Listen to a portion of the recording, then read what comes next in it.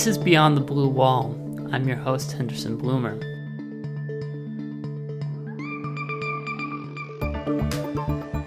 The Reef Residency at CalArts is a collaboration between the School of Critical Studies and the School of Art that supports two recent MFA graduates from each school for a year-long residency.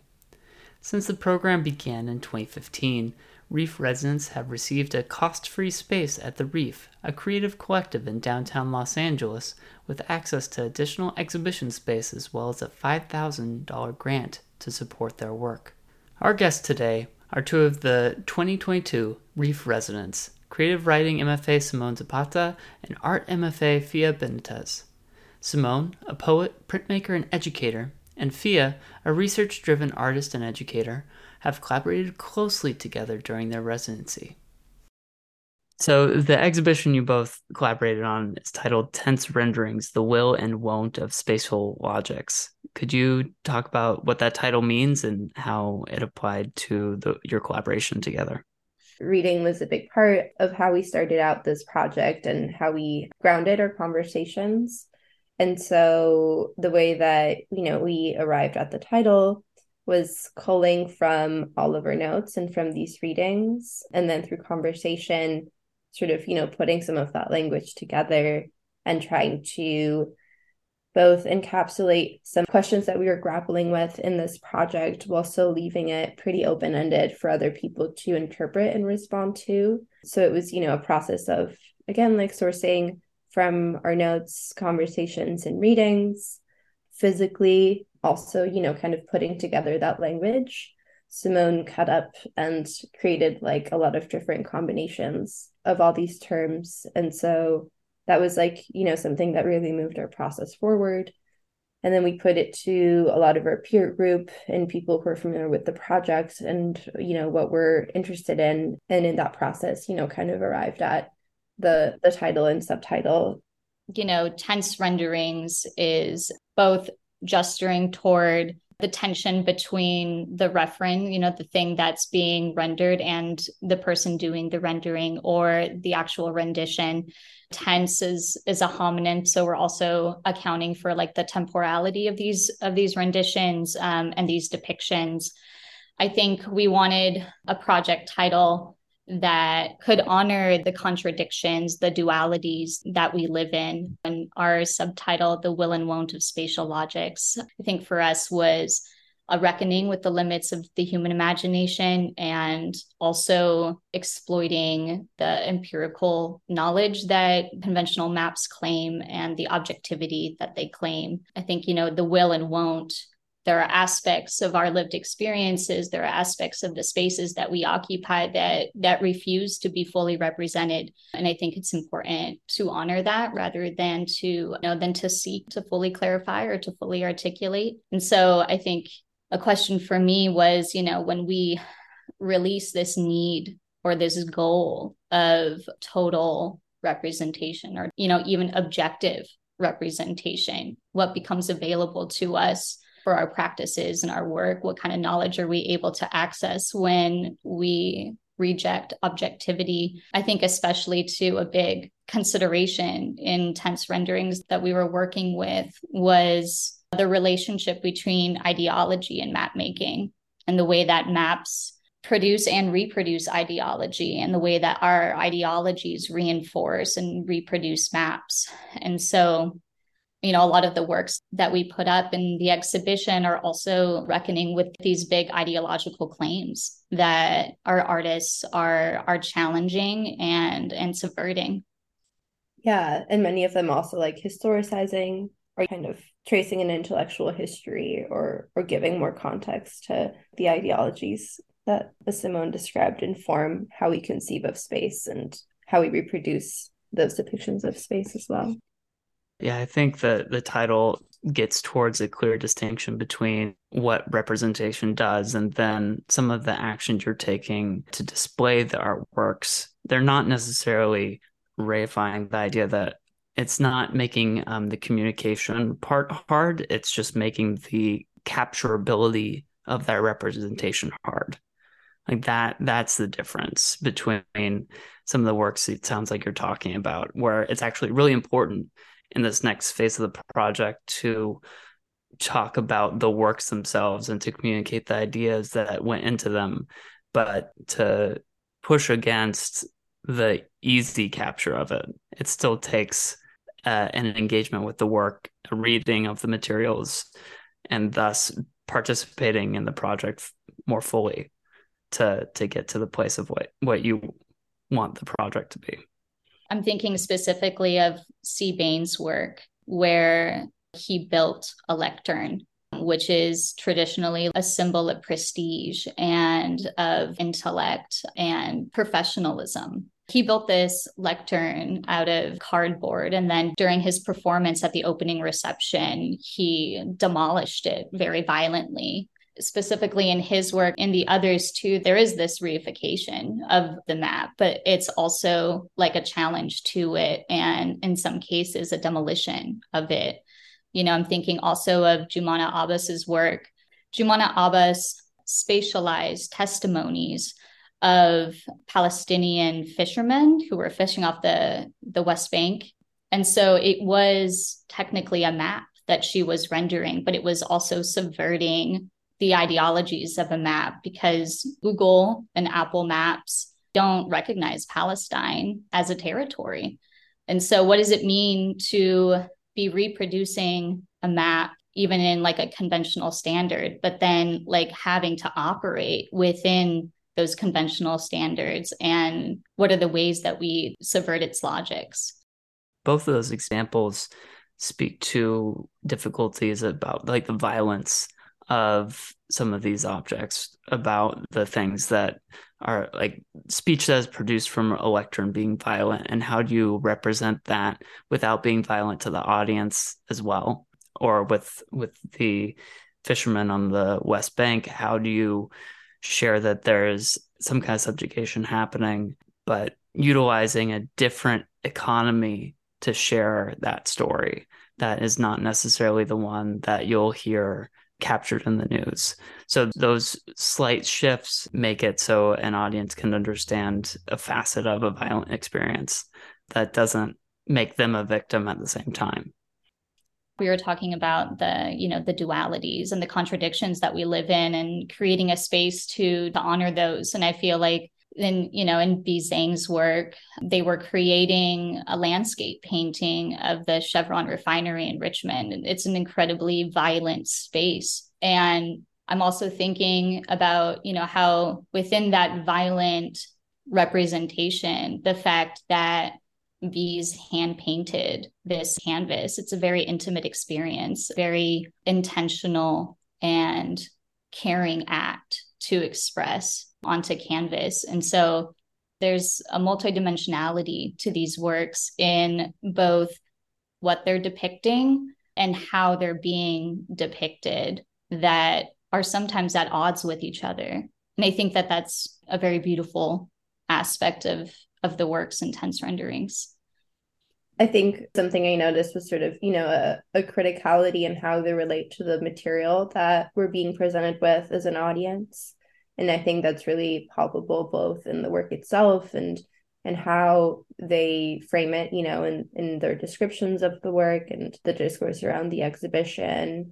And so in a way, I think the gesture is to put something forward and be like, let's consider this together. And let's also parse through all the problematics of, we're dealing within the realm of representation, or we're dealing with like an image of violence. What are the issues that arise with dealing with this material? And how can we introduce our own positionality into it, or somehow signal, the criticality in relationship to this work?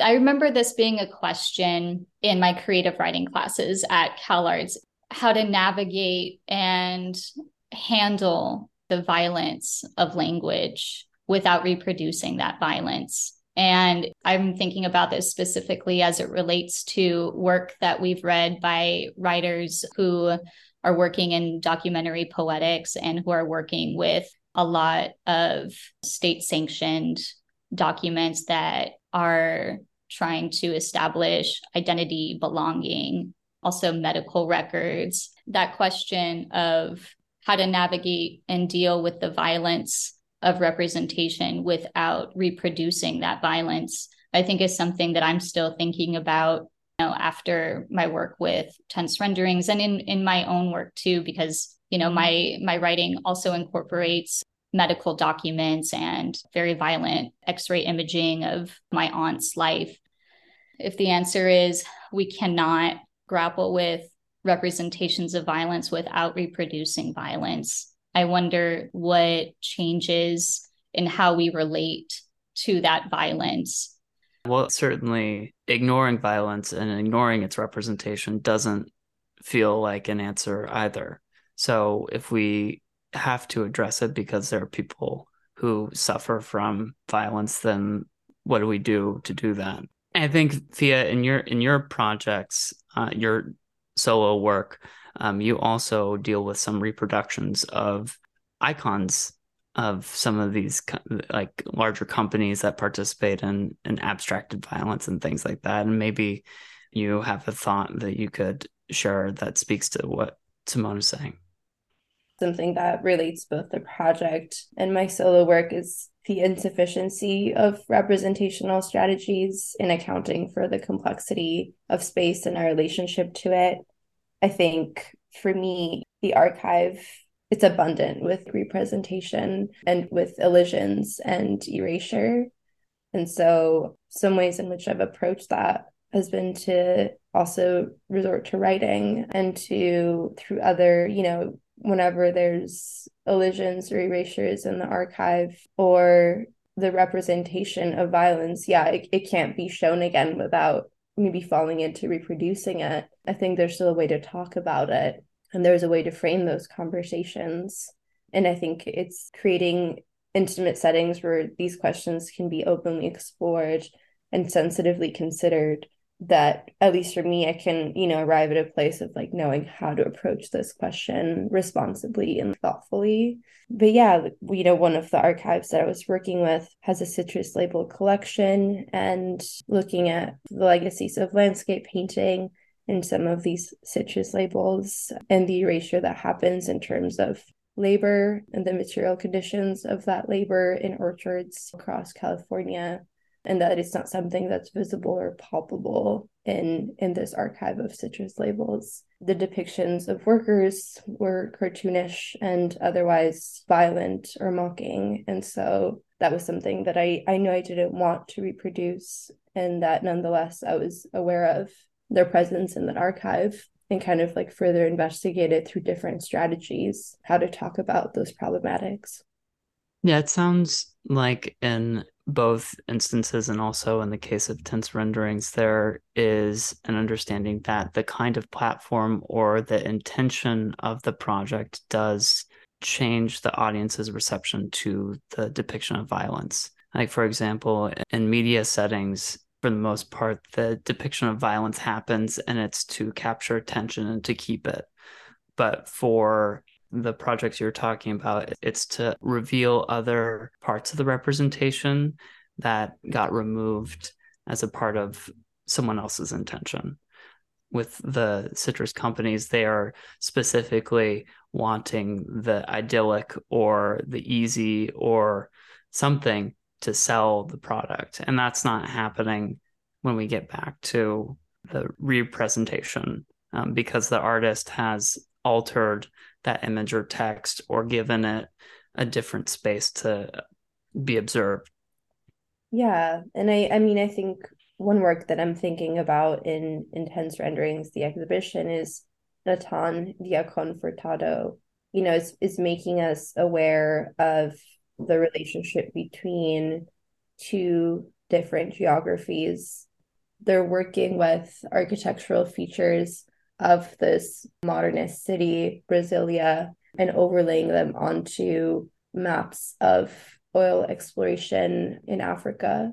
And they want us to think deeply about how the legacies of both of these spaces are intertwined, and kind of alerting us to that adjacency and to that relationship by utilizing a source material, then overlaying it with their own stamp making practice. But through these like strategies, kind of encouraging viewers to make those connections and to also kind of further explore maybe their relationship to that. Great. Well, I'm glad that we got to get into the meat of what you're talking about with tense renderings, what you're exploring as part of the project, and we're really looking forward to seeing more of that as it transitions to a digital platform. And for some of the concrete parts of the exhibition, could you talk about some of the specific artists' work that were in the exhibition and the successes of those artworks and their installations? The artists did a phenomenal job, all 14 of them. I feel like I want to name all of them so that they're like in this space with us. And then maybe we can talk specifically about some of them. Yeah, go ahead and roll call. Tense renderings is Jumana Abbas, C. Bain, Amy Chow, Natan Diaconfurtado, Jen DeMello, Alexa Durance, Christine Imperial, S.J. Kim Rue, Wesley Larios, Julia Sáenz Lordui, Sonia Meruka, Amanda Teixeira, Sarah Sophia Yanni, and B. Zhang. Simone, do you want to talk to maybe some of the decision-making or process of putting the physical exhibition together? Yeah, I think one of the most exciting things about working in the Reef space was how we could best utilize the different aspects of that space that were unique to the Reef building. I'm thinking specifically of S.J. Kim Rue, who wanted to incorporate the windows into their work because some of the things that their piece grappled with was like escape and reverberations and kind of borders and boundaries. And so having the window there in the back of the Reef building as part of their installation really informed their work. I'm thinking also of Christine Imperial, whose piece was a very poetic critique of the monument and of infrastructure and of the concretization of identity and using, the pillars of the Reef space as a place to install these like large scrolls of text in which the text becomes the monument that is being critiqued. I'm also thinking of Alexa Duran's work where it was a video installation that was based off of her thesis work. It was a choreography in a parking lot. And so we were like, well, what elements of the parking lot could we bring into the Reef space, which is a very concrete and white walled space? And so she had a chair from her thesis that like people would sit in, and she used that as the same chair in the exhibition. And, we were thinking about like, how could we adapt the lighting from the parking lot into the Reef? And so thinking about the different ways to adapt, not necessarily reproduce, but what of the Reef space could we play up to inform and fully realize the artist's work? I think there were also some unexpected aspects of that, like Sarah's work, kind of unexpectedly when we were holding open hours, realizing that, some of the movement that was like incorporated into the work itself just by virtue of being within space where there's like AC. So yeah, there were unexpected aspects of it too. You talk about transitioning our works to two different spaces. Tense Renderings now is an online experience or on an online platform. What's the current state of that, and what have been some of the steps to move the idea of the exhibition from a physical space to a digital one? Right now, we're in the process of building out a website, which will host the documentation of the exhibition and additional materials. Some artists are working directly with the documentation to create new works. And we're also working on a series of conversations that we hope to publish this spring with all participating artists, in which we further explore and tease out and, with some hindsight, reflect on their works in the exhibition. One of the exciting things about transitioning Tense Renderings into a virtual platform will be these conversations that we'll have, so I think in lieu of getting to physically experience the piece in person as it was in the exhibition, we're now able to talk with the artists to poeticize their work and learn more about their process, and learn more about, how their work for tense renderings is influencing their current projects or discourse. So in some ways, we're getting kind of a deeper dive into tense renderings that I think we wouldn't have been able to get if we were just doing the physical exhibition. The exhibition was up for a month here in LA over the summer, and we were very lucky to have great visitorship. But I think another exciting possibility for having a digital manifestation of the project is that more people will get to experience it, and that hopefully it'll also be more shareable for the artists themselves, and to, continue to see the works in conversation with each other, just now, in the form of documentation and like Simone said, like discourse. Can you tell us about the process of applying to the residency and what the acceptance and transition part to the residency was like? She and I had been friends for a while and had been, shooting the idea back and forth about working together. I think the fact that we came from two separate disciplines, visual art and creative writing, I think that was very exciting for both of us to be, thinking through a topic and a process together from different vantage points.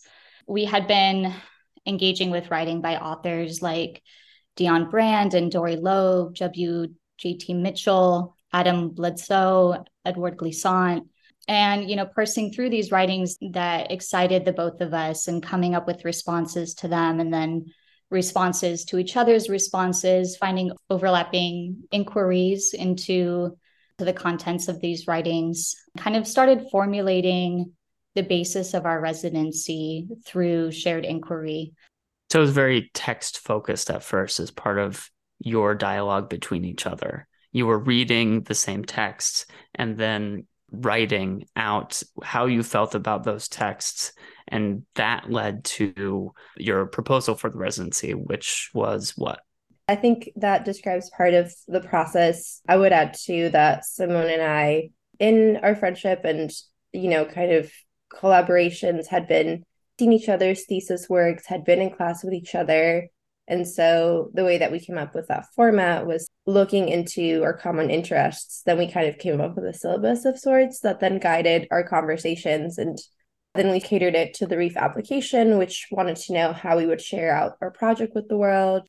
Simone and I had both participated as collaborators in previous REEF projects. And so we had some familiarity with like the space itself, with how the residency is structured. And so a lot of that also informed what we knew we wanted to do together. And so at first it was very open-ended. And so because it was very research and sort of conceptually informed, we were very open to doing an exhibition or a series of exhibitions, having a live component, but that could be a screening or a symposium. And we had, at that point, I think, a stronger grasp on our shared interests. And then we knew we wanted to involve other people. So obviously that, will inherently like transform the project. And so the first thing that we did and we tasked ourselves with after we got the residency and after we moved in was to together develop an open call. And so in this open call, we, in our continued conversations, kind of reframed some of our initial proposals for the residency, and then included a bibliography that had some of the texts that Simone shared, and basically opened up the project to other people from our CalArts community, but also beyond. And so we got submissions from people all over the world and from a variety of disciplines, whether it was architecture, visual arts, writing. So that was kind of how we got the process started for the residency. We picked the writings that we did and the authors, that we were engaging with, because I think first we started finding overlap in our thesis works and in our practices, and finding themes that Fia and I were both concerned with and had further questions about. I think one of the initial questions that we asked each other when we were coming up with the topic of our REEF residency and the project as a whole was, what questions do we still have of our own works that we want to pursue? Where in these questions can we pursue the answers to that together? Yeah, and it really sounds like the Reef residency acts as a postdoc of sorts. You went through a master's program and now have the opportunity to continue the work that you started in your master's. And that's the kind of thing that feels experimental in some ways. Like there aren't that many opportunities to continue to work with a research cohort in an arts capacity. Do you feel like when you started doing that, does that ring true? And then when you're starting to invite people in to participate with you, what kind of ethos did you have as you were parsing through the submissions to the open call? I would say that that rings true in terms of being given. I mean, I'm sure if we'd proposed something completely different than maybe what our thesis was, or maybe if it was inspired by a class, perhaps that would have been okay too. But both Simone and I really wanted to pursue the questions that we had been left with after a thesis opportunity at CalArts. So I think in that way, it definitely functioned as that. And then obviously being given access to a shared studio space and to an exhibition space in downtown LA for a year, after one graduates, I think serves that purpose. The ethos that we approached selecting participants with, it was very difficult to narrow it down. We got over 80 submissions and we were very excited by all of them, especially because at this point we had spent, months talking about the project with each other and some of our close peers and collaborators. But opening it up, at least for me, was very inspiring and kind of energizing to engage with other practices beyond CalArts as well. And so the ethos was, I think, an interest in, an interdisciplinarity. And so having a group where we saw a lot of different disciplines represented. Also, very excited by both people who maybe wanted to explore a project further or proposals for making new work, that was really exciting as well. And then ultimately, thinking about the strictures of the space and the affordances of it, that was, something that helped us sort of pare down, oh, could this even be possible in a space like the Reef with the timeline given, with the resources given, and in what capacity could we work with this person? So yeah, I think those were some of the things that were in mind, but Simone, please jump in. I think, one of the scariest things about graduating with an MFA is the question of what's next. We want to enter the job market. There's a lot of pressure to create financially, economically stable futures for ourselves. And I feel like while I was working on that, it was really important to me to also not lose steam with my own artistic practice and my community in terms of keeping the ball rolling, continuing to think through a lot of the questions that I had of my own work and wanting to continue collaborating and staying in touch with our peers was a really big motivation for the Reef residency. It seems like exhibitions are this kind of opportunity to keep conversations going amongst artists and writers. That's the thing that is part of the project of everyone's MFA, is to make the work and then share it out with the world. Yeah, and when you were talking about choosing works in progress, that was a really big draw for us, was to be choosing projects that weren't in their final completion because of how enriching the workshop and the crit process was. And that ability to weigh in on other people's practices and that interdisciplinarity that we thrived in with CalArts, I think we wanted to really prioritize that rather than choosing a work in its final stages to exhibit. We had 2 workshop crit processes leading up to the exhibition. And those were incredibly generative, not only in the development of people's ideas and our thought processes around them, but also as a way to physically convene and to be, to remain in dialogue with each other. Part of the application process, fully knowing that people are submitting from all over the world and have different, capacities to give energy to this project. But something that we were interested in is what were people's availability and desire to, like Simone said, develop works in progress, but also be in community with each other. And one of the things that we had asked as well was for people to submit texts that are in conversation with their work, that they would connect to like the larger theme of the exhibition. And so I think like commitment to discourse, or like a commitment or interest in participating in a real material way. Yes, contributing work, but also, being really in conversation, whether it was online or in person with each other, felt really important. And teasing out some of the ideas that came out of the critiques, and you talk about theme just now for the exhibition. What are some of the themes as you both start running these critique sessions with this group of artists?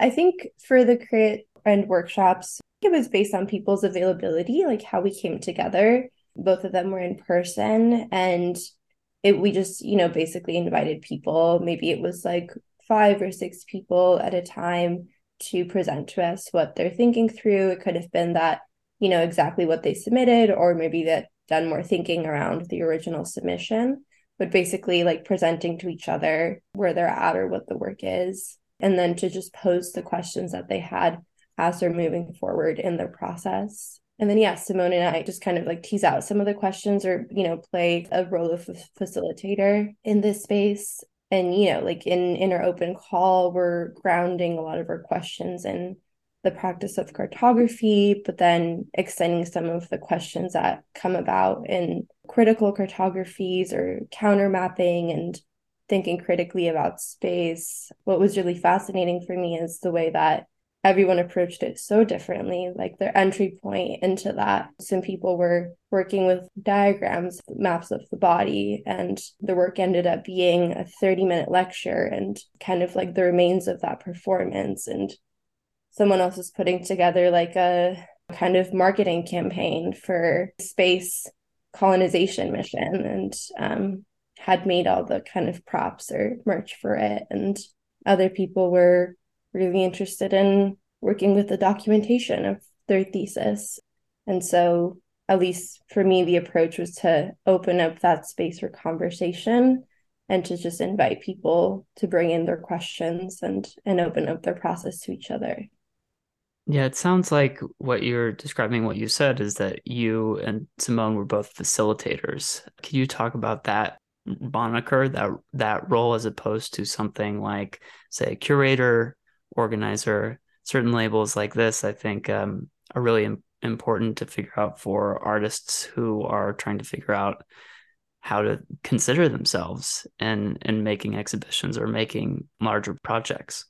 For me, what I tried to do was at first like reflect what I was hearing the artist working through, kind of pull out key themes or deeper considerations that I was finding when I was reviewing their work or talking to them. When someone else is talking through their work, I'm taking notes about what they're saying, because I think sometimes when you're just talking off the top of your head, you're accessing different understandings to your own work and coming to realizations in the moment that can actually be really difficult to channel when you yourself are trying to articulate it, on paper. So I would take a lot of notes when I was talking to our artists, and then offer up different questions that related to different points that I saw in their work. With each of the artists that I worked with, I think there were 2 or 3 meetings that I had with them before the installation of their work.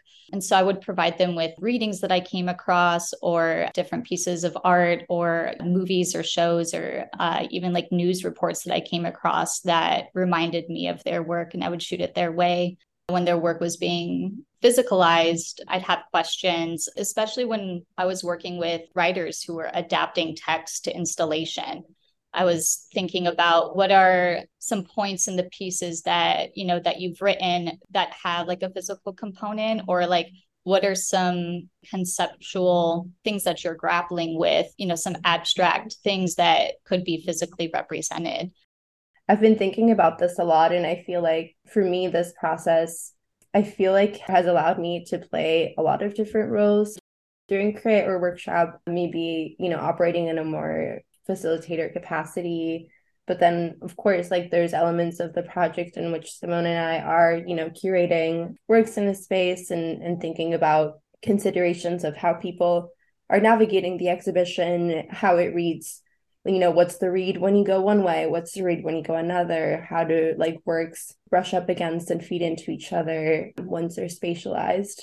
And then organizer and also researcher. I think at the very beginning of this process, Simone and I were in deep research for our own practices for how we wanted to bring a project into completion together. And a lot of that just involved, again, a lot of reading, a lot of writing. So for me, the RAIF, I think, has really allowed me to play a lot of different roles within this project. And I think, someone correct me if I'm wrong, but we both wanted there to be enough space for us to kind of relate to it in all these different capacities. Because, as a poet and as a visual artist, we have all these different interests and skill sets. And obviously the RAIF gave us the openness to create a project with the affordances that we kind of decided upon together. And I want to ask for each of you, what is next aside from Tense Renderings? What are you currently working on or working towards? I mean, something I really loved from working with Fia and all of our artists was that dialogue that we had been talking about earlier, and the opportunities to weigh in on each other's artistic process.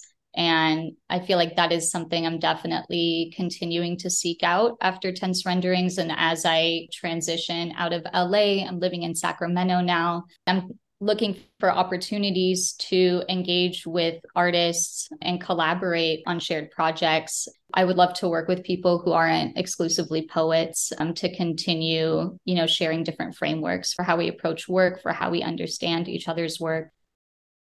For me, I'm continuing to work on my practice, always excited for the opportunity to show work, to do readings of my work. I'm continuing to be involved with different publications in an editorial capacity. And this year I started to teach, so I'm also very excited about that. And like Simone said, just looking forward to continuing to, collaborate and be really active in my artistic community and make things happen that way. Simone and Fia, thank you so much for spending your time with us on this conversation. Thank you. This has been wonderful. We want to thank Fia Benitez and Simone Zapata for joining us.